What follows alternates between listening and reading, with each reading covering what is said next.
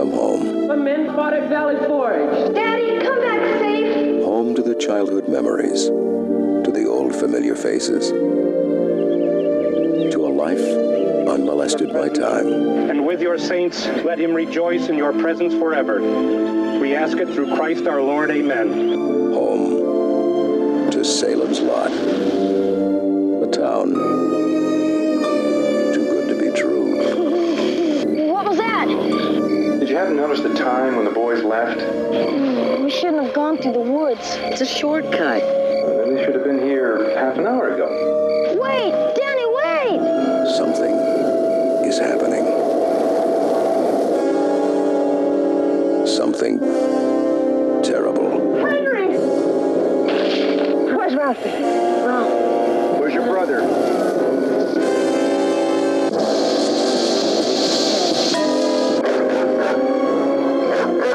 First the kid disappears, then this. You're not leaving Salem's Lot, are you? I'm not leaving. Don't you understand what's happening? You? Yes, I do. It's in the Marston house. Good evening. I dreamed. You slept there all night? Yeah. A little tired. Didn't sleep much last night. I was dreaming. Somebody out there. Sweet dreams. I let him in.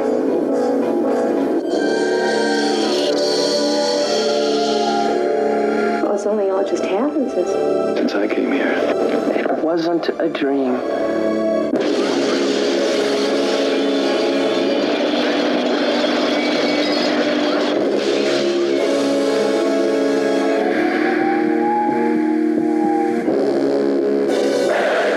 Stop, holy man! You can do nothing against the master. They're breeding on one another. The vampires are creating vampires. The master wants you.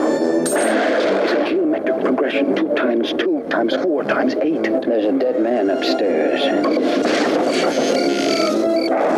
Bill! Yea, though I walk through the valley of the shadow of death, I will fear no evil. Look at me. Ned Tibbetts' body has disappeared from the morgue. Thy rod and thy staff, they comfort me. Bill!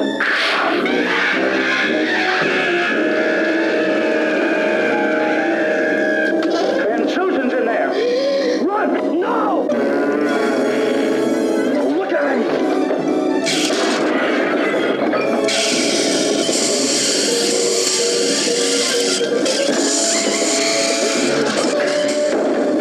Stephen King, the best-selling author of Carrie and The Shining, takes you on a startling journey to Salem's Lot.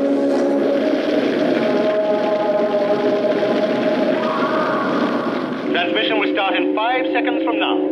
5, 4, 3, 2, 1, in.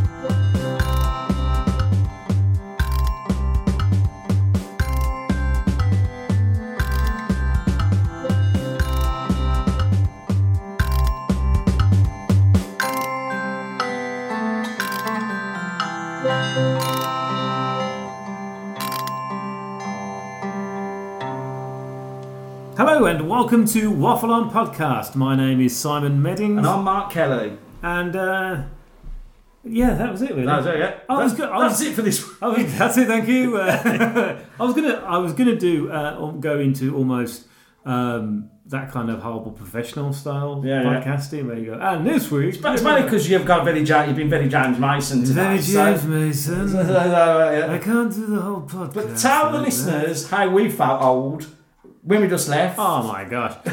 Well, I worked a little bit longer than normally, and we left with the youth of the company. Yeah, the youth for today, yeah. And not one of them knew who James Mason. And I can't believe that. And how can you not know who he is? It's just like, I think that I've always known James Mason. He's just always there, the best Is he got the best voice in acting? Him or Richard Burton? Yeah, I mean, but it's kind of that common thread of people not liking to watch black and white films because and horror films. Yeah. Because they're used to slasher films, but this Kelly's not a slasher film. What are we talking about today? We're talking about Salem's Lot. But we should add in, we are talking about Salem's Lot, the TV series. Well, the mini-series. The mini-series, the full series. And Cal, what do we do before we talk about it? Play a really good theme tune.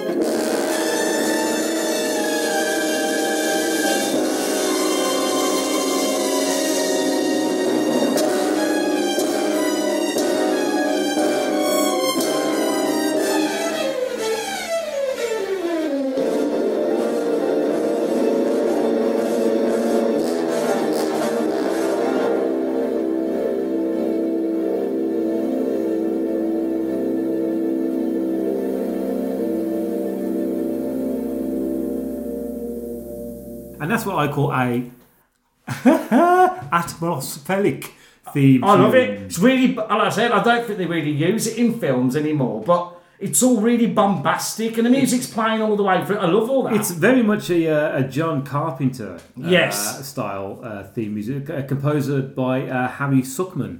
There. Unfortunate name, if you live in England. I suppose. Yeah. You're not getting away with that name in England, could you? Now, before we talk about this lovely film stroke miniseries, but we're doing a miniseries, we'll talk about the differences. A little bit later on. Kelly, is there anything you want to talk about? Let's talk about Joker. Let's talk about Joker. Yes, well, we've both seen it. Yeah. Like I didn't put anything on Waffle On about it because I know you were going to see it, and I thought I go on a bit too much about that sometimes. So I thought let's talk about it instead. Yeah. Let's do what we. I was going to say what we all right at doing. I didn't say good there. Yeah, I mean I wouldn't say we're good. I'd say we're all right. I'd say we're a good passable 10 years of doing it. Yeah, passable. So we both found it quite an emotional film, almost emotionally draining. It made me cry, and I'm not talking like Emma "Well, you black?" Well, I don't mean I was black, because that would be weird. Someone think I am that Joker. Yeah. No, but I was watching it, and I thought I felt a tear go down my eye. I thought, oh bloody hell! Just the one eye. Just the one, yeah. Weeping out of one eye. Let's get away from there. It's way too early for that. But so it did have an emotional gut punch. Yeah. Even though he's not a nice guy, but you can sort of understand what it's all about. Why he's not because people are going, oh, we have sympathy for him. Not really. Some of the things he does are not that good either. I think you have sympathy for him really up to the point where he starts to go mad. I mean, I think you kind of you feel for him a little bit because he clearly is a bit of a loner and he's clearly he's suffering from something. Whether it be like I don't know. I don't know what you'd say. I think it's some disassociation. You think he has a kind of? I think you automatically think he's got some kind of learning disability because of the way that he writes. Now, what I'm interested in, now I don't know if how do you say, is it joking or whacking? Phoenix? Joaquin. I don't know if Joaquin Phoenix is left-handed or not, but I wonder if he was actually writing. He's right-handed, but was writing with his left hand to make the writing as he did. Yeah, because his writings in it are childlike, aren't they? And there's very much childlike kind of symptoms to him in this film, and I think you know, all the way through the film, you just think he's maybe just a bit left out. He lives with his mum. You know, is he just kind of like a bit slow maybe or something, or just from learning disabilities and all this kind of thing? And it's not till later on when you actually realise the fact that how badly he was beaten and he was kind of... Yeah. You know, child he was abuse made that way, he wasn't born that way, was he? Yeah, and then you still don't quite know, and the spoilers by the way, you still don't quite know the whole thing of his mum says, oh, you know, Thomas Wayne, he's your dad. He finds out he's his dad. And then you think, well, is he, isn't he? And it's not till later on when you see the photograph where he says, I love your smile. TW.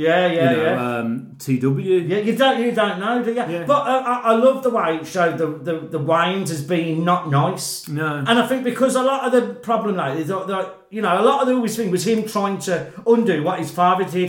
In Gotham, it was especially like that because as it went through Gotham, he found out that his dad was not that nice. No. You know, he was greedy, he was rich, and he wanted to do the undoing. Sort of the Nolan ones, that wasn't really touched on that much. Was that touched on that in Gotham, the TV series? Yeah. What was they like? What were they like in that? The similar to the Joker film? Well, it's sort of the same sort of story, but in Gotham, he was like brought up by gypsies because his mum and dad had abandoned him, right. And he wanted to get his revenge on Gotham because he disowned him. But like I said, in Gotham, he never called him Joker. Oh no, so I was talking about Thomas Wayne. Oh, sorry. Yeah. Sorry. Yeah. Well, you did, in the last series, he discovered that his dad was nicking money from Gotham and spending it on. With Doctor Strange, whatever he's he's got his chemical company, and he was nicking money and funding it through that. And in that Gotham, you found out that it was his dad's fault that there was a lot of monsters. He was the one who was funding Arkham Asylum to test all these things. Right. That's how he found out. That was in the end, but it never got fully done because it was only a shortened series because they ran out of money. But that was going to be touched on. So he's sort of in that ballpark. Yeah. But in the Nolan ones, it didn't really touch on that, did it? No, I was thinking as well that you know, there's touching of things in the first Nolan film where you see the playing card of the Joker, and then you see the Joker in the second film done by Heath Ledger, who I was not kidding on. But I was actually thinking that because Joaquin Phoenix is not going to do another one. Yeah, well, never say never. But the thing is that I think you could really connect that film, Joker film, to maybe the Heath Ledger film. Part of me was actually, you know, when the car crash happened, and he was all smashed all over the place. I was kind of thinking, wouldn't it have been good if he? No, I'm only because I'm one of these people. I like connecting films together.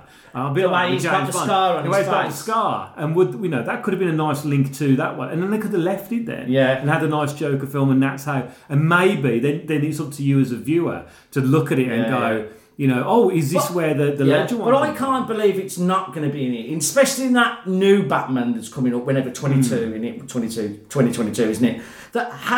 Because that's been seeded now, hasn't it? That he has got a relation. He thinks he's got a relationship with Bruce Wayne. He thinks I can't imagine, especially when they showed it at the end. I was not overly keen, but then again, that's I thought that bit. Someone told me it's real. I thought that was the weakest part of it because it was just sort of thrown in at the end. It's a bit like the whole thing with James Bond in Skyfall.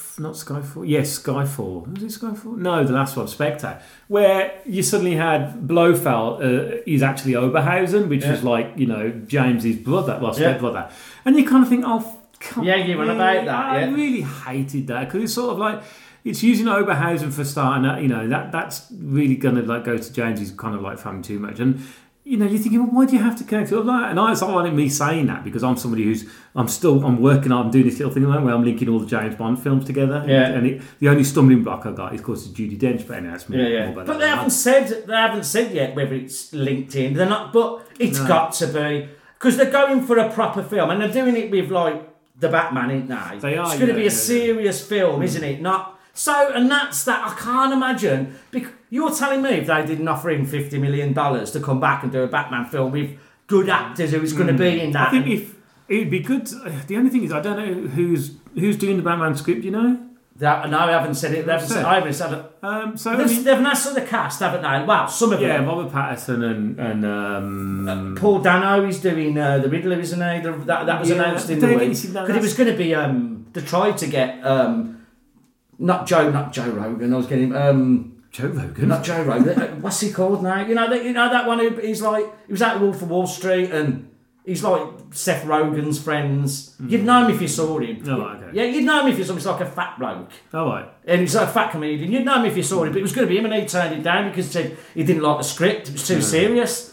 Well, so that made me go, oh, I like it. But the thing is, though, is that if you've got the Riddler in it, you don't, like we said before, you don't want to pack too many... This is my problem. You're going to have the Riddler, the Penguin and Batwoman in it. Catwoman. That's a lot. You're getting in. It's going to be a massive film again then. And I think the problem, what people want, is like a Batman film that I want Batman in a film. I mean, also as well, we don't need another origin story. I don't want another origin story. They're going to have to show it origins because I can't show the Penguin without showing anything about him because that is the interesting. Yeah, but I mean. Look at the Penguin that was in Gotham. Did we have that? Yeah, you did. You had a full one Saturday, no one that, and it was like, well, he doesn't look like a penguin. He's just got a bloke with a big nose and walks. Well, yeah, but I see, and that's the only thing. What they're going to do with that? Yeah. How they're going to make that series? I don't know, but I love the idea. Robert Pattinson. I think it's good to throw someone who's a bit different in there, and he's younger, isn't he? And then again, I thought, why is he younger? Because Joaquin Phoenix has got to be in that world then because think how old is he when he's like 11 or 12? Yeah. And he's 20 in this Batman thing, right? So that you think about that. Later. They wouldn't have it too like if he weren't going to be in it, it would have made him when he was 40. Yeah, because and also, but the thing is though that film's set in 1981, Joker. Yeah. So then you're looking at 1990.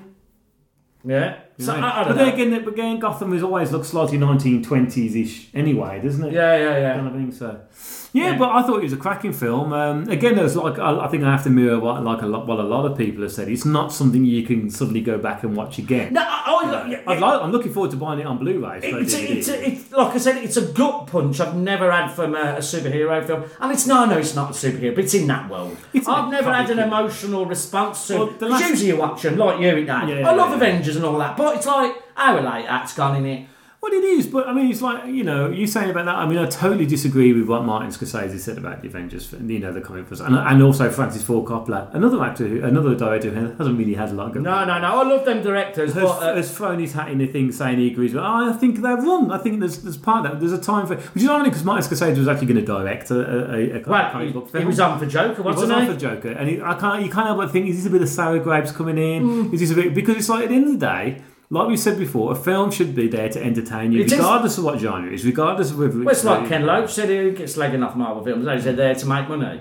It's called cinema. Why do you think cinema was invented for? It was to make money, to make picture houses. Who in their right mind, right, would make a film and not want it to make money? Because if your film doesn't make money, you're not going to get another distribution. Why would you have a cinema and just open it up for free? For free. Just make money. You do that. You got your own TV. Yeah. The history of cinema, they have these big theatres from music hall that went downhill. They put these big screens up and that's to make money. It's all about making money. Films are all about making money. And theatre actors, but they're about making money. They don't do it for free, do they? There's nothing wrong with that. The other film we thought we'd talk about, of course, is Downton.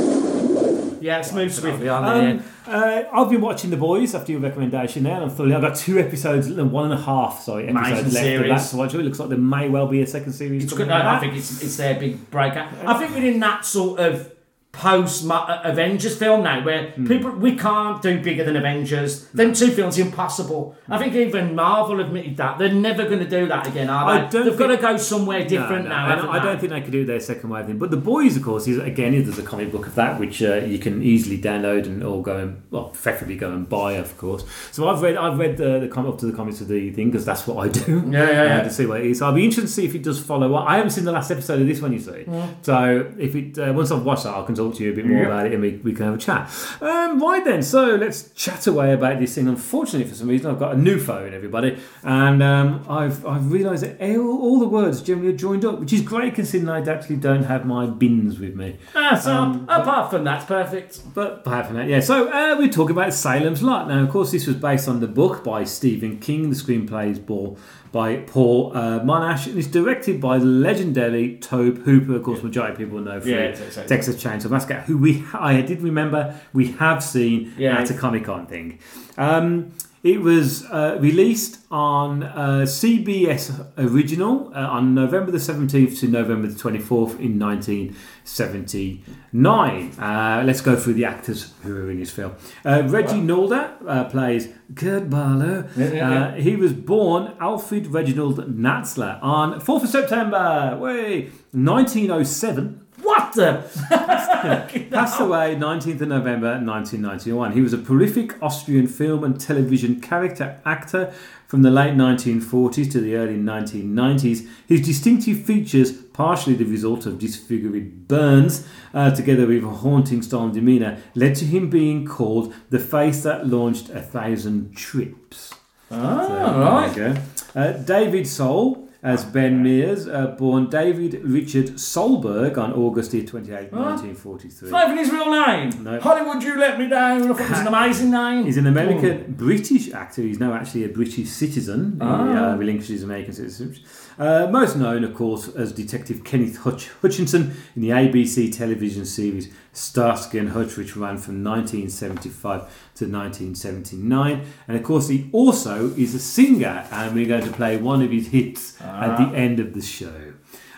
James Mason. Now I'm going to do that all the way through this podcast. James Mason as Richard Straker. He was born James Neville Mason, 15th of May 1909 in Huddersfield, West Riding. He doesn't sound like Huddersfield. And he passed away July 27th, 1984 at 75 in Switzerland. I wonder why he lived in Switzerland. It's either money or being a Nazi. I don't think he's being a Nazi. He does say like he's a Nazi. Other notable actors in his film: Ed Flanders as Bill Norton. Now, I thought, Ed Flanders. Yeah. It's nearly Ned Flanders. There's got to be something that. I thought there's got to be. Now, someone must have saw that. I thought that's a bit too like Ned Flanders. George Zundra as Cully Sawyer.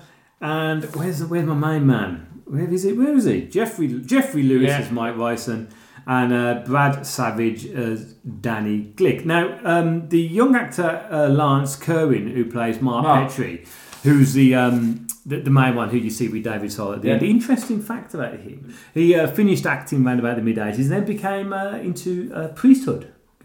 How weird. Recently got done for drunk driving. Well, that's about right. Yeah.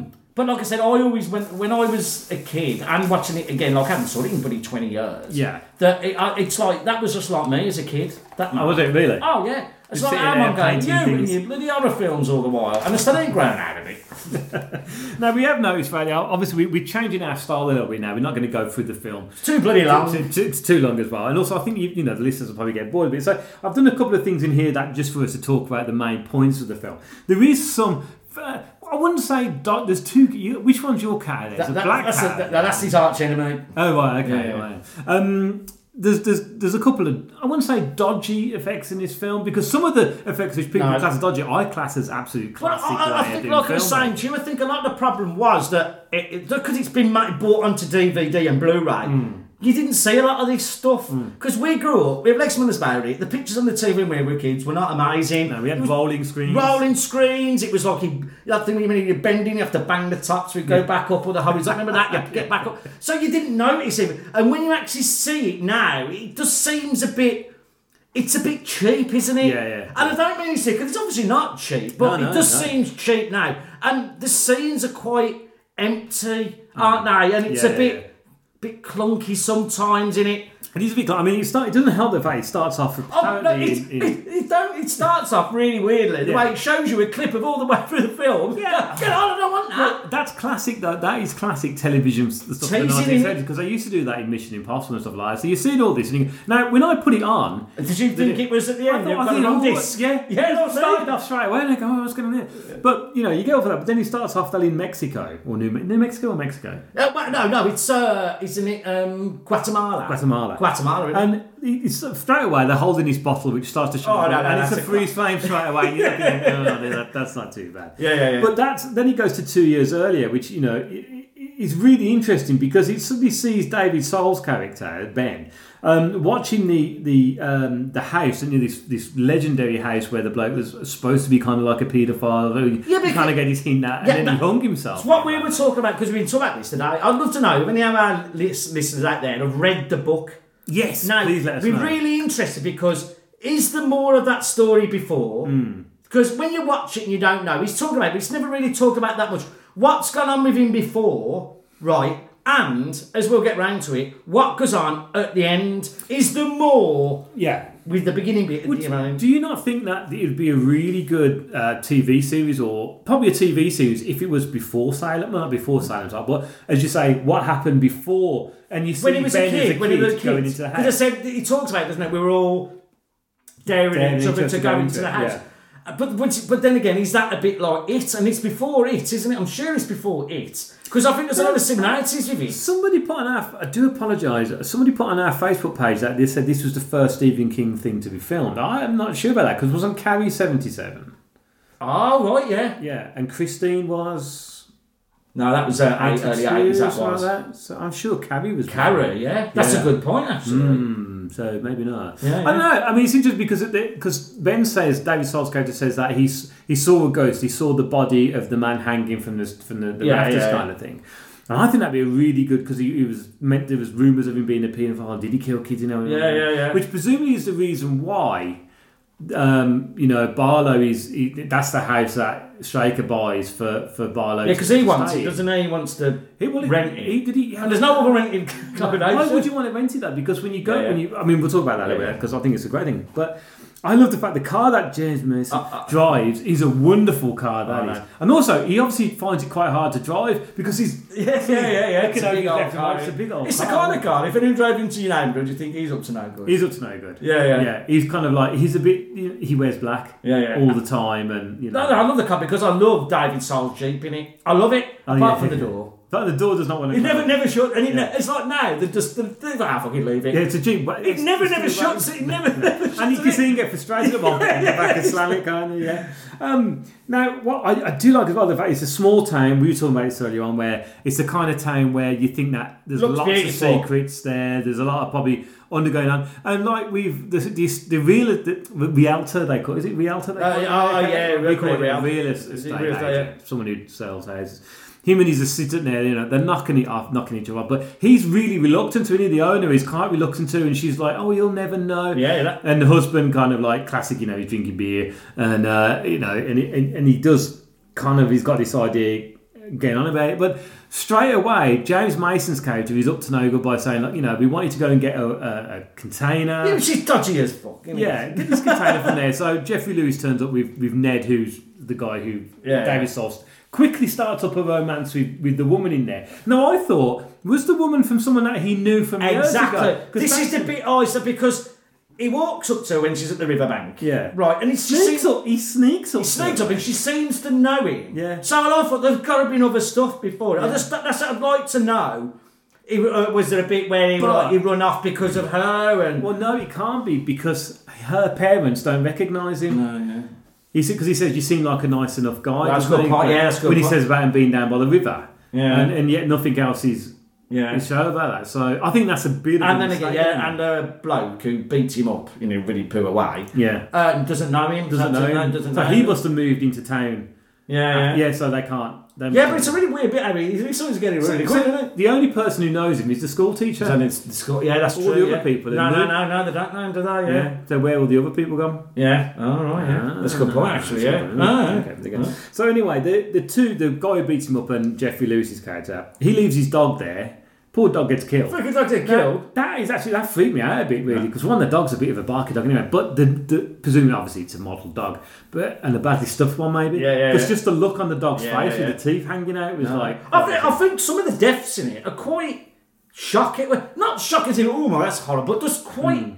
Oh. Well, again, no, you don't see anybody get killed, do you? I think the only people you see... I think the worst deaths in it is where, as we'll talk about later, when Nosferatu jumps through the window and kills his parents. We just whacks the fucking heads off each other. Oh, yeah. That is a shocking bit, isn't it? Because he comes out of nowhere. He ain't done that before. Are they going to call him Nosferatu? He is not. Or are they going to call him Barlow? This is Barlow. Because I look what Toby Hooper said. I was reading, and he said he always had in his head as Nosferatu. It looks exactly like it is, and it's a brilliant vampire. It's a scary vampire. It's a scary vampire, and the reason why it's scary is because one, the contact lenses could only be worn for 15 minutes, and they used to slide around his eyeballs. Bloody hell! Also, if you notice the skin texture, it looks really like decaying. Yeah. That's an accident. The paint on him kept falling off. So they kept touching it up quickly, and that's the reason why it looks so decrepit. It looks good though, doesn't it? Yeah, and there was a lot more filmed as well of him, and it was all cut out. I think that's probably a good thing though, because the scarce amount of times he's on it is more impacting. Yeah, definitely, yeah. So anyway, they go and get this crate. Now, I love this bit. They say the crate's cold, and the fact the crate moves closer to two of them. Yeah. But the crate's not the size of a coffin. Yeah, and all I'm thinking, why not in a pallet? You're going to stick on. That's so shit, man. Use a forklift. Yeah, well, a pallet there. There's no strapping on it. Yeah, it's like a job. What are you doing? That's going crap. Also, why would you want to open it up? No. Exactly, right. Get the money and go. Yeah. Don't do it. And the way when... Like I said, he gets scared when nothing really happens, and he legs it and just leaves his fucking mate there anyway. Yeah. But now, what did you miss? What he said about his instructions were, and I wanted to follow them by the letter. Yeah. Get the crate. Now, what does he say about the chains and things? Does he say chain it together? It's chain it together. But they don't. They just throw the chains in there, don't they? Yeah. But surely the whole point is that he's bringing Barlow so that Barlow can feed on the town. Yeah. So why does he give a shit if he opens up or not? That's a good point, actually. Yeah, that's a good point. Because he doesn't chain it down, does he? He just moves. Well, he presumably moves the coffin. And how did Straker move the coffin to that other room? Is it because he got super strength? Well, there is one bit where he's strong, isn't there? So maybe it's because he's a familiar and he's his familiar. But what is he? Because he's watched. We only know familiars now really from what they do in the shadows, isn't it? That's that bloke who just keeps looking at the camera going. Now, also you get now where Larry is knocking off the other woman, and he comes in with the shotgun. Now, this is one of the differences in the shotgun scene is this way. So Cully comes back and catches his wife in bed with. They're in bed, aren't they? Yeah. She's wearing an amazing outfit, isn't she? Oh, she's looking, yeah. And I do admire his shorts. Clearly, he's wearing silk red shorts. And I love that scene because he's proper demanding. He's really angry. He's got the shotgun. Yeah. Now, I remember this from the film, and so it was quite interesting for me to see the difference in this TV series, is the fact that in the film version, he makes him put the gun in his mouth, okay? And then he pulls the trigger, and obviously goes like that. In the TV series, he's just holding it. And that's the two differences from the thing. And then Larry runs out, and then you see the figure suddenly jump up, and he gets killed. Now, here's another question for you, right? David Soul is, they're down by the lake at night, notably dressed. Yeah. What are they doing? Yeah. Talking about stuff? Yeah. Anyway, suddenly the car comes along and bumps into his jeep, doesn't he? And how did he get down there? That's a good point, actually. Because he's dead. Yeah. What did Barlow drive the car? Can't have drove it, can he? Yeah, but you think about it this way. I think about this a lot. Well, I have. Yeah. Oh, that's a good point, how did the car get from the town to there, which is, bearing in mind, it's uphill. Yeah. That's a good point, actually. Listeners, see if you can answer this. Watch it and let us know. Yeah. Why have I got this here? Kid at the window. Why would you? No. Okay, so the two brothers, his mate and the two brothers, off they go. Yeah, not the Click brothers. Lesson in life, do not take a shortcut through the forest at night. Well, we did. Yeah, we used to always and do graveyards. Yeah. Right. But so they're playing with Mike, and then they go off. Blah blah blah. Go now. For some reason they split up. Don't quite know why they split up. Right. The one disappears and he's missing all that, and I think they think he's dead, don't they? And then this is the bit where someone on our Facebook finds a fucking kid at the window. Oh, it's a really memorable bit, isn't it? That scratchy noise is not a window tap, is it? No, it's not. So that's slightly annoying. But I love the whole effect of him tapping at the window. Now, if You're Yeah, lying exactly. in bed, right? No. Your brother, Yeah. floating at the window. Who's dead? Who's dead? Right. Would you go, No, smile first? No. Would you go and open the window? Yeah, I think there's quite a flaw in this, and obviously what Stephen King said about this. He said in the book, they sort of beguiled them. Yeah. Right? Hypnotises them, mate. Yeah, sort of a bit like that. In the film, it never comes across like No. that. You never know why they go to the people because they're not nice. No. They know in your head, you're not asleep or you're not drugged up, and you know, wait a minute. Also, you're floating. You're floating. But it doesn't matter because it's a very effective bit. It really is, yeah. And especially the second time in the window's open and he comes through. And of course, it's all done in reverse. Well, part of it is done in reverse, part of it isn't. Obviously, you can tell by the smoke. But I like that kind of like the reversing issue of the smoke. The only time he gives it away is when he bites him because he kind of goes kind of thing, you know what I mean? But I do love that kind I of prefer effect. practical effects. I love it. It's brilliant. I know if they did this now, it'd be CGI to how in the wood, wouldn't they? Yeah. And I think, like I said, I know we're going to talk about that, the return. That's got nothing to do with it. But anyway, it's like it's that real. I think it was sort of the 70s and the early 80s was the last time they did a lot of practical. They're coming back in fashion now because people realise it dates less and it looks better. It does look better because it's like model work. We said it many a time about model work and how it looks good. Now, again, this is the thing that really annoys me is that the kid then, in fact, he's in hospital because he's traumatised. And none of the doctors, none of them checked him for bite marks. Yeah, and the way, what's that on your neck? It's like he's looking for ages, isn't he? Yeah. It's like that. What? It's like a, what? Also, right, the kid's in hospital. Yeah. He comes back again. Yeah. And he's like, really? And it's like it's in that world, isn't it, where they obviously don't know about vampires. No. Right now, you'd never get away with that. You have to have been meta now. Everyone's you like in zombie stuff, it like the bit in Shaun of the Dead. Don't call them the same words. Yeah, don't. You've got to know that as if no one's ever heard of that. But how does he know then about using a stake for the Yeah, heart? exactly. There's lots of he's got a friend who's got a convenient, yeah. So they are away now, and that bit like as if a doctor wouldn't know. No. There's like 2 bloody bites on his bloody vein there. But also they're quite large, aren't they? Yeah. So that means, but the kid's got small teeth. Small teeth, yeah. Anyway. Now I do like as well. Now obviously they have to bury the kid. Right, so they're burying the kid, right?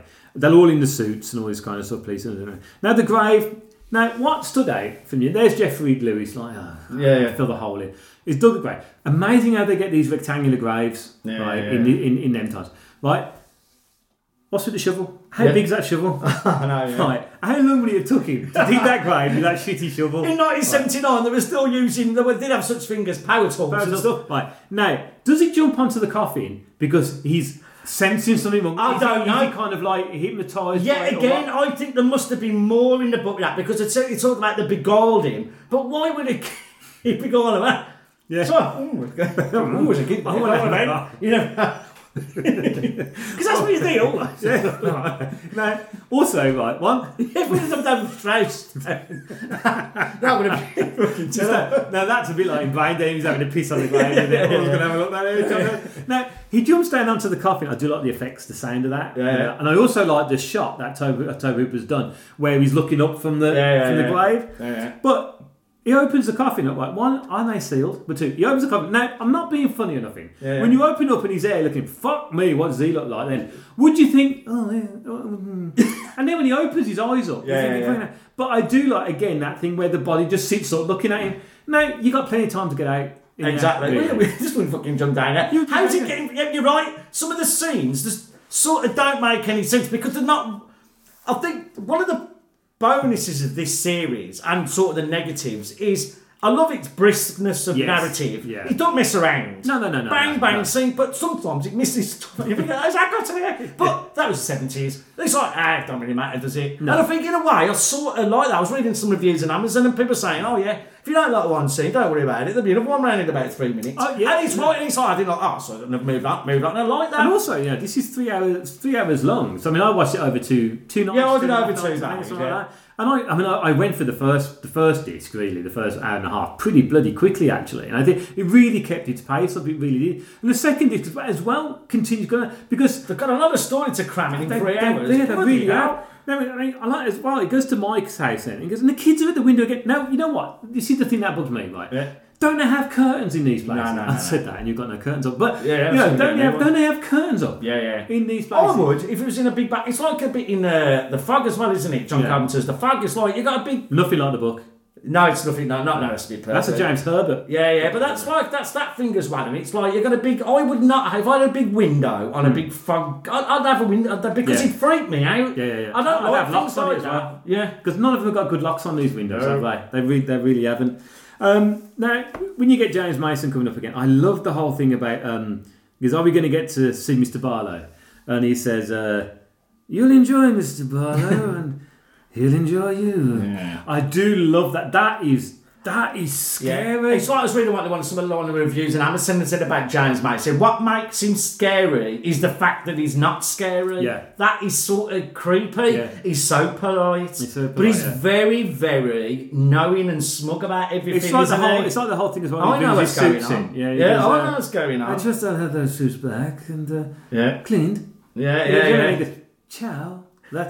Yeah, and that's that. No one knows what that means. It's like, what's happening? Well, the police guy, isn't he? No, that cop has got to be the worst policeman ever. But, no. He knows he fucks up later. But yeah, he is then. But hold on, I'll get to that. That's the problem. I'll get to that. Now, what I do like as well is Mark is telling his parents about it. They're saying, like, look, he's only thinking that he's seen some of his floating friends outside because he's into horror movies. Now, he's got that wolf man. Is that not a Chewbacca? It looks like a Chewbacca, yeah. He does his painted, like you said. It's like, and I was like that. If you remember my yeah, and stuff like that. Crap like that. No, they're saying like, but what I love is the whole poltergeist kind of activity going on with the table moving, the fridge moving, the chairs suddenly sliding across, and then suddenly Barlow coming through the window. And as you say, this is the first. No, is this the second time we see Barlow? Because the first time we see Barlow is when he comes in the jail cell. That's the first time, isn't it? And that is, I think that is proper stuff.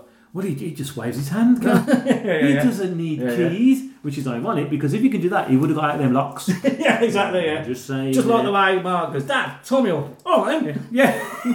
Tie me up with the rope. It's like, God, do it. He'd be like, I think he's going to get a problem with that, son. Yeah, exactly. He comes into. Luckily, it works out later on because he needs to get out of some roads, doesn't it? A nice little bit of feeding going on there. But I love that thing where his parents are like, have got the doctor and they're saying, look, everything is right. But the interesting thing about actually the dad in the way they're talking about him if he's not there. Yeah. That's like, I am here. It's like, what are you talking about? But the dad in that is actually in MASH. He plays a semi-recurring character in MASH. That's right. But yeah, he kills them straight away. No, but I think when you see Barlow first in the prison cell, that is a brilliant scene where you just suddenly see his face. Yeah. Oh man, that is. Yeah, and I can imagine that. Yeah, and we're going to talk why he was in Brigham for beating David Soul up, which is the worst violence ever done on film. It's going to be. I'm going to. He took it, and then he's got a plaster over his eye. That's almost like I'm going to give you a whopping. Because I'm going to beat you so good. He's like, well, he's got a plaster on his eye. He's got a plaster on his eye, and he's in hospital. The spill on him must have been a bad internal bleeding. Yeah, man. Well, doesn't he have concussion? And you know he's got concussion because we're going to have to keep you in overnight. And he's okay. Yeah. Also, the sneaky drunk. Yeah. Who's in his bedroom going through his typewriter. Yeah, but why is that? That's because the copper told him. The copper said, "Yeah, you're drunk. I'll give you your booze back. When your booze back, it could be a snout for me." Now, I like as well, we get the Holy Man come in. I love James Mason. It's back, Holy Man. Yeah. Back, I tell you. Here's my first job, then. Yeah. I know who's going to win. Now, David Soulcross works on Mrs. Click, doesn't he? Mrs. Click also, James Mason's wife in real life. That's one of the only cheap bits is where she just disappears, just like in it. She does disappear, but where's she gone? But don't you think that's a bit long, that tension? Where David Soul's in the morgue and he keeps looking at it, and the body's lying flat. Yeah, he's building his everything building his cross out of a bit of sticks. Out of tongue depressors. That's the thing. He's building it. The body's still. Body's still down. Still building it. How long has it taken to do it? See, I would have just used a stapler. Yeah. Boom, there you go. And she sits up. So James Mason's wife in real life.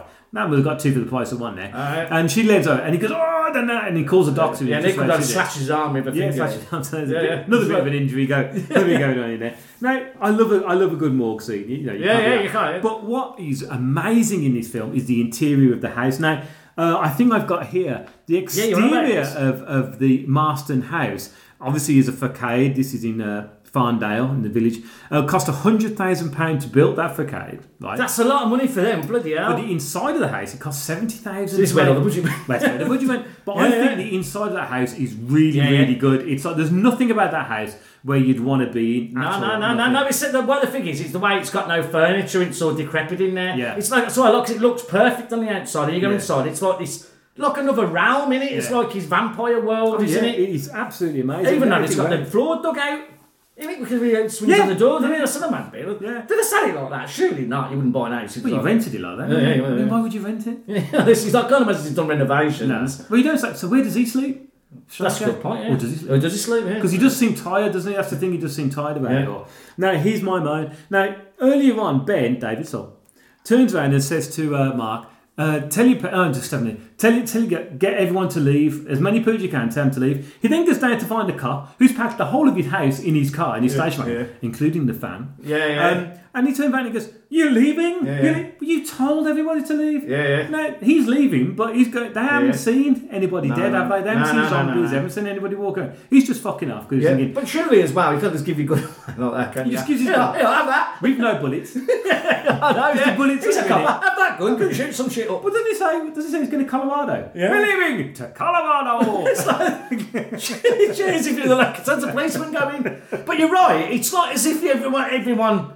I don't know, because it's so weird seeing that. Is the way it's like, you're right, because he told him to go, and then he's going, he's angry at him. Like, he's a bit. So anyway, they do go back to the house, the Marsden house, and the Marsden house, and the doctor's in there with him, and he's fighting. Staker comes along, and there's incredible strength. That's the only time you think he's different. He's superhuman, don't you? Yeah. Because he pushes him onto them antlers. He lifts him up and puts on the antlers. I really like that scene. Now I read somewhere. But again, it's a scene where all the heroes near enough get killed in it. Yeah, which is what I really like. Yeah. So you kind of left really with just David Soul and the young lad, didn't they? Mark, yeah. So he goes down and they drag the coffin out, and on the way he says, "Push it!" And we break his foot. I'm pushing it. But another great tense scene here where. But I'm not being funny. Like, he's got a stake. Yeah. How long is it taking to put that stake in? You put a stake for a chair, it doesn't take much to get through. No. But I do like the effects, apart from the effect of Barlow slowly disintegrating. But then the jaw goes. Yeah. But the dead people, Ned and Jeffrey Lewis's gravedigger, slowly trying to crawl out of it. But I think out of all of that though, is when the house gets set on fire and the kid goes, "It's going to go to the village, to the town," and he goes, "Yeah, they'll burn them out." And you're thinking, there might be some people that are still innocent there. But it's the screams of everybody in the house. I love that. But then you get the convoluted bit where, how did she get to This is the bit that I don't understand. It's the only bit that don't make any sense to me, because it sets up like that, like burn up, and it's like, what's he doing? He says he's on the run. I don't know who from, because they're all dead. But how do they know where he is? Yeah. And what do they want with him? And what's that bottle shining? What's that got to do with anything? Well, the bottle's full of holy water, isn't it? But why does he go all the way to? I don't know. Why did he go back to the church? He got the stuff. Why did he go to New York? And I'm saying there must be.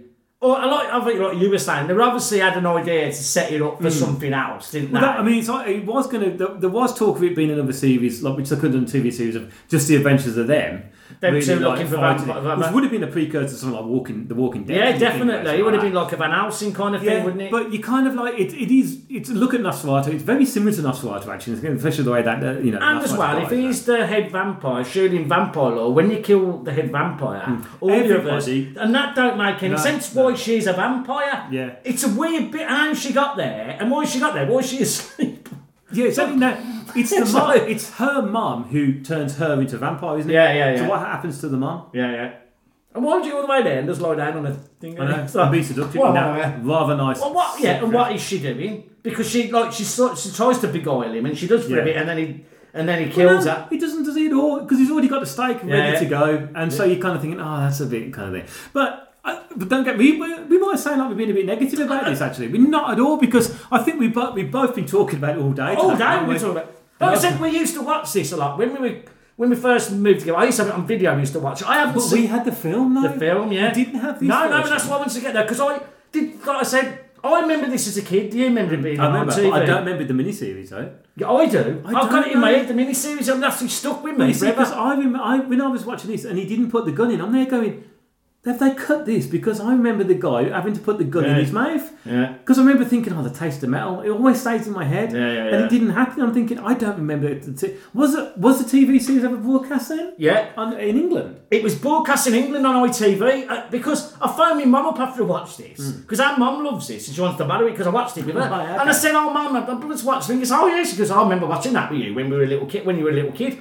Sums up what's wrong with me. I said, "Mum, you shouldn't be watching them." This is so bad. Only about 8. There you go. That's why I am like I am. But no, like I said, we said that. But this is, we say when you like something, you can break it down. But I absolutely love it. I absolutely loved it. I weren't bored for that, and it's a long slog. And it's like I thought it was going to be. I thought 70s. It's going to be a bit shonky, and it is. But there's something about it that's creepy. I'd say if anyone's not said, don't expect a scare fest because it's of its time. I find it unnerving. I think if you get yourself in a proper sort of like turn your lights out, a lot of people should when you watch a horror film, turn your lights out, get the curtains closed. Perfect Halloween film. Yeah, saw this. Perfect. This is the reason why we're doing it. Yeah. Perfect Halloween film, right? And get yourself wound up for and it. I think you could watch it with someone who's not really, really into strong horror. Yeah. I can understand that. But even if, obviously you've got to log somewhere, but if, I think you could watch this with a 15-year-old kid now. You know what and you could watch this. It's a bit like a Tales of the Unexpected, isn't it? That's a good one, yeah. Like I said, it was 18. It wouldn't be an 18 now. I think it'd be a 12. Steve started watching all of the Tales of the Unexpected because I think it's on. Is it on Netflix or on? Emma watches my wife watches it every Sunday morning. Yeah, she loves it. He's watching all of them now. There's something about that time in cinema and film. It's sort of a bit. It's sort of beauty. It's like the films are beautiful, but they're also a bit shonky, and it's like the 70s were coming to the end, and the 80s was a bit crap, and everything's a bit.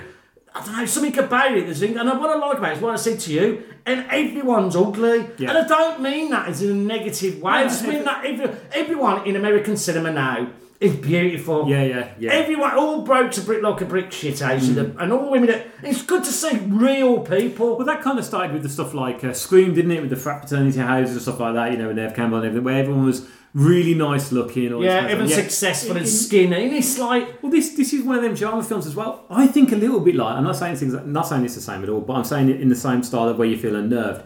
A bit like Tobe Hooper's wonderful Texas Chainsaw Massacre, in which that film, there is a serious horror element in that we've never faced. There's nothing in it. But the whole thing of the fact that there's people out there who could be like that in these kind of backwater kind of places. Yeah. You watched the Rob Zombie... Joe Rogan yet? Have you? No, I haven't yet. No, I'm going to... I'll tell anyone out there, anyone who's into Joe Rogan, watches Rob Zombie. I listen to him, I don't watch him. I watch on a Friday night, but I watch it or listen to it, how he breaks down horror, what he scares Rob Zombie. He said, what scares me is like hillbillies with a chainsaw. Yeah. He said, because where I come from, they were real. Yeah. There was people like that, and that's scary. Didn't we always say as well, though, like that episode of The X-Files? Where never repeated on TV, was it? That was creepy. That was the creepiest one I've ever seen. And along with Mr. Things. What's the guy who can Tombs? Yeah. Along with that, but I think realism and the reason why Deliverance is a disturbing film. Yeah. Because the people they shouldn't joke about, but the rape scene in which Squirrel Piggy is horror. That's horror because there's a realism there, and that's the same. What is really good about Salem's Lot, because the fact this village it has an essence of something's not right, and everyone there's everywhere somewhere in some kind of any town, any village, any city, especially smaller places. There's always places where there's a rumour of things of like that's the flat. Well, you look if you were driving through that town right then, right, you'd think it's very affluent, right? It's completely white. Oh yeah, there's no other ethnicity in there. All the women are generally dolly birds in it. Stepford Housewifey a bit. Yeah, that's it. But and as it comes up, everyone's sort of against each other, and no one's that nice. And the church has got a bit too big a place in the community, and that's falling away. And I think this is why people were talking about this, because King said this was his Dracula. Oh, right. He said he right, loved Dracula as a kid. He said, I want to do Dracula now, how Dracula would be. He said it wouldn't be in a castle. But now, look what we got coming up soon. We've got Dracula as done by Stephen Moffat and Mark Gatiss. Now, I'm dreading it, I'm dreading it. do you not think that it might be good because of the fact that I'm being... Who's playing Dracula? Have they said who's doing it? Yes, they have. But wait, is it a modern? I'm going to... Is it a modern? It's set in modern time. Oh no! Oh no! You'll have to look because I don't want to turn my phone on because we'll get into it. Yeah. But I must admit, I look and I think no, I could be wrong, so do forgive me. I'm sure it's a foreign actor who's playing him. Mm-hmm. Now you've got the trouble is because you've got what they do in the shadows. It's the thing. But I think you could do a really good version of. I tell you what, you could do a really good version of Frankenstein. Have they done a Frankenstein in modern take? Have they?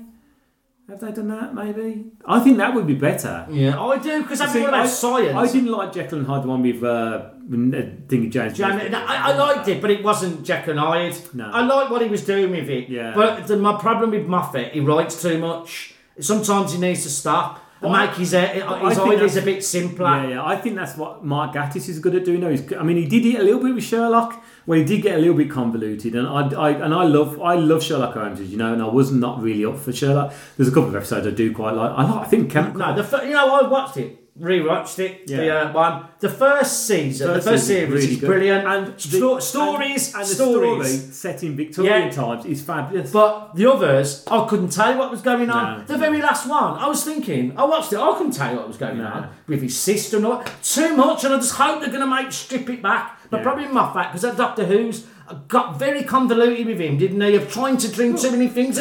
Simple. The thing is, Gatiss's most notable works as a writer, as a horror writer, it's all of his Victorian stuff, and he is brilliant. He's got such good imagination. Why can't they do a really good Victorian Dracula? Yeah, but why not? Why? It's a great story. Stoker Dracula. Do you know what I mean? And because that story is fabulous. I'd love it set in Whitby. I'd do all that. Like the way I am really looking forward to that War of the Worlds, because it's the first time you're going to see it done in a Victorian England, which is I love the American films. I always like them. But I like Jeff Wayne's. I've always wanted to see it in the Victorian times, and I think that's what they should have done with Dracula. You're right. They should have let's take it back. Let's do it how it was always meant to be, landing in like Nosferatu, because I couldn't get the rights. So do the rights for Dracula, set in Whitby, killing the people on the boat, getting there, and then the locals getting to get rid. But I don't know. You can't. Well, we can't come until we see it. Can't come in, but I'm not really looking for it. It's been done a million times, isn't it? I know, and that's the thing, is it? And we are going to do some Hammer, aren't we? We're going to do some definitely next year. Yeah. So what is it you were telling me though about the different versions of the film? Yeah. Okay. So they filmed several. Which I didn't know. I thought I knew all this. The miniseries was filmed with several alternative scenes done with the intention of producing a shorter cut that would play in European cinemas. So there was quite a few. There was, if you notice in this film, there's no blood. There's no blood in it. There's no blood coming from the holes. No. There's no severe violence in it. They filmed extra bits. So there is blood in the filmatic versions of it. There's a lot more horror. It's made me want to watch the film version. Now, unfortunately, I didn't get any information of what because obviously we're concentrating on the miniseries. Yeah. I should have actually gone back and looked at what the length is of the film that was released in Europe. So I'll do that on the Facebook page when I put it up there. Hopefully we get some comments off you, lovely listeners. We'll put some bits in there. Now we don't know what we do next, although we have a massive list at work now. But we're gonna pick a list. But me and Cal, what are we doing for Halloween, my man? We are going to see Ghostwatch. Now, our British listeners will know this. Yeah. Everyone outside of Britain will not know this. No. And this is a legendary programme where basically, I don't want to spoil it for people who haven't saw it, but it's just basically, it's like a live TV show about them trying to film. It was a film, a haunted house, weren't it? Was it a church or was it a house? It was something, and they were trying to speak to the whoever it was, the ghost of, what was he called, Mr. Jingles or Mr. Pickles? Something like that. Can't be Mr. Pickles. Mr. Pickles. It's something... Mr. Pickles. That's a brilliant name. It's something like that, isn't it? Mr. That's it. Jingle, pingle. Anyway, he's trying to speak to him, but then you think, because you didn't know, you just thought it was a real programme. It was a real programme Rebecca Parkinson and Sarah Mike Green, Smith, you're Mike talking Smith, about. yeah. Then all of a sudden, stuff started happening in the studio. Well- Now, at the time, no one knew. No. This was before social media, where everything was built up, and no one knew. And it's scary, It was man. really scary. Now, is it as well where you heard the... Yeah. And I remember that, and it was like, now we're going to go and see it. We're going to the Mac in Birmingham. And the producers there, aren't the they? producers there. It's on October the 31st. Now, I'm not sure. I'm going to release this before Halloween. So if there's anybody out there who lives near Birmingham wants to go see it, we'll be there. Yeah. And I think Phil's going. We've got is he, our yeah? friend Alex who's going. So if you do go, look us up. If you see us, come and say hello. Now, also, what I am going to say, obviously we've been going now for 10 years, haven't we? Yeah, this is yours, yeah. We are going to go in 10 years. So what we're going to do, we're going to go out in Birmingham in the new year, early new year, and we're going to... depressing. Yeah, which is depressing, so we're going to need to cheer it up. We're going to find a pub in Brum, in Birmingham. If anybody wants to come, we'll tell you when it's going to be in January. If anybody wants to come along, join us. We're just going out for drinks. We're not going to do record a show or anything like that. Rob Kay, wherever you are.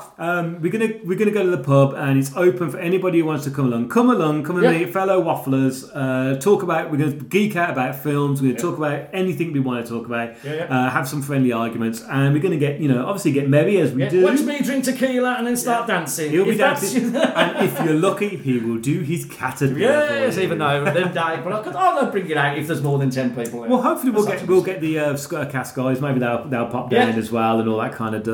This is an open invitation. An open invitation for all you boozers who want to get joined. Yeah. So thanks for joining us for this wonderful Halloween special. We will do a special next month. We'll talk about Ghostwatch along with our main subject. So thanks for listening, and we'll see you soon. Bye. You'll enjoy Mr. Barlow, and he'll enjoy you. You've been listening to Waffle On. If you'd like to get in touch or join the mailing list, you can by emailing the guys at waffleonpodcast@gmail.com. You can also have some waffly fun by joining their Facebook page. Simply type in Waffle On Podcast in the search bar, and away you go.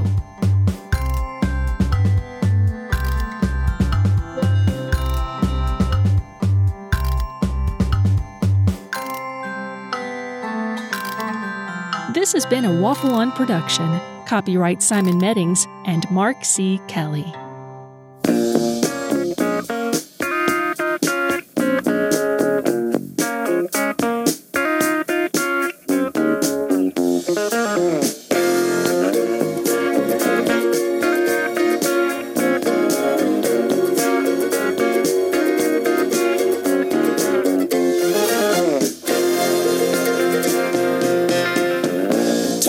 Drifting and searching, shifting from town to town. Every time I slip and slide a little further down. I can't blame you if you won't take me back. After everything I put you through, but honey, you're my last hope, and who else can I turn to? Silver lady, take my word. I won't run out on you again. Believe me, oh, I see the light. It's just one long fight without you. Here I am a million miles from home. The Indiana wind and rain cut through me. I'm lost and alone, chilled to the bone. Silver lady, double talkers and backstreet walkers at every turn, seedy motels and no-star hotels. Still I had to learn that the one shining thing in my mind was the sweet love I had with you. And honey, you're my last hope, and who else can I turn to? Come on, silver lady, take my word. I won't run out on you again. Believe me, oh, I've seen the light. It's just what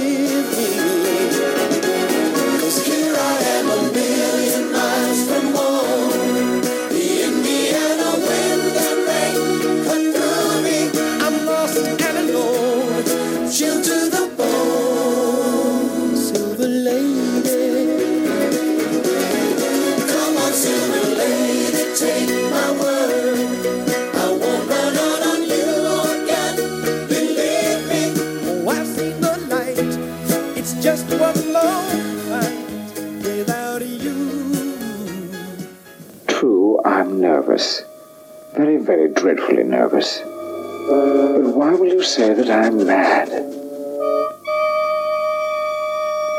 See how calmly, how precisely I can tell the story to you. Listen. It starts with the old man. An old man in an old house. A good man, I suppose. He had never harmed me. I didn't want his gold, if gold there was. Then what was it? I think it was his eye. Yes, that eye, the eye, that. His eye staring. Milky white film. The eye, everywhere, in everything. Of course I had to get rid of the eye. So I waited, watched, waited. I was never so kind to the old man. I looked after him each minute, each second, and I waited. But night after night, in the hour of the slowest clock, I opened the old man's door.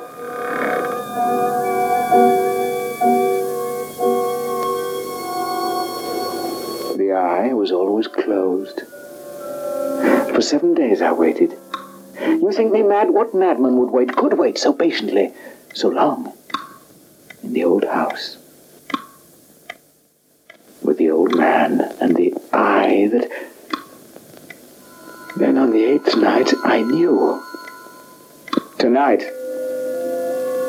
Still I waited, while time slowed, stopped, ebbed out. A watch's hand moved more quickly than mine. Then... What? No!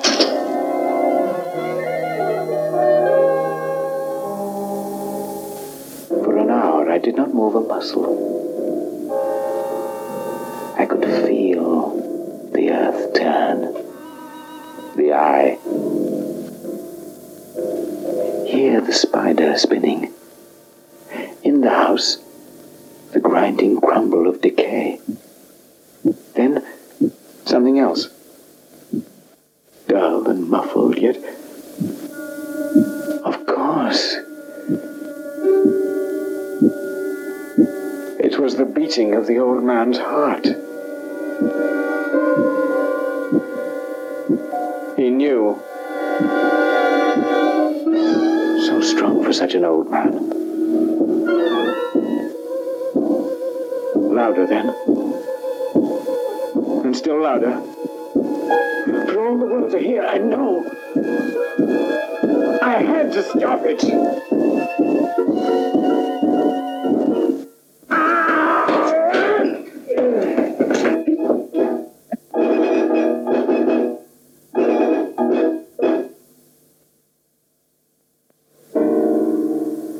Then it was over. The heart was still. The eye was dead. I was free.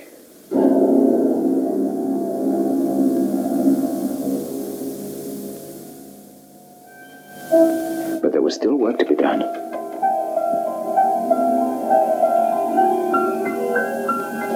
I replaced the planks so cleverly, no eye, not even his, could have found anything wrong.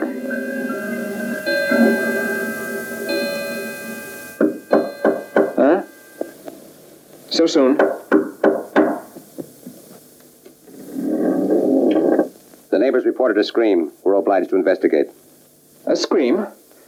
My own gentleman. A childish dream. But come in, please. You'll want to look through the house. That is our duty. Where's the old man? Gone to the city. You're up very early this morning. The dream I spoke of, it awakened me. When did he leave? The old man? Yesterday. How long will he be away? 2 weeks. Perhaps longer. Nothing out of place here. There is his bed. Here his cupboard. All in order. Quite in order. All quite in order. Yes, nothing amiss. You understand that when a complaint is made, we have no choice but... Stay, please. Such a wretched hour. I was making tea. A hot drink will break the chill. Surely it would surprise good people how much evil the night conceals from their eyes. But not yours, to be sure. What did you say, sir? Yes, of course, the hot water. It will do no harm to the bare boards. I'm a little less tidy with the old man away. Then I heard it. It might have been a hand, a clock. But no. Louder. And still louder. They must hear it. Yet they sit and talk and talk. They must. Of course they do. They know. They do. They're torturing me, watching me, letting it beat so that I... Stop it! Stop it, you devils! Yes, I did it. It's there, under the floor. Oh, stop it! It is the beating of his hideous heart!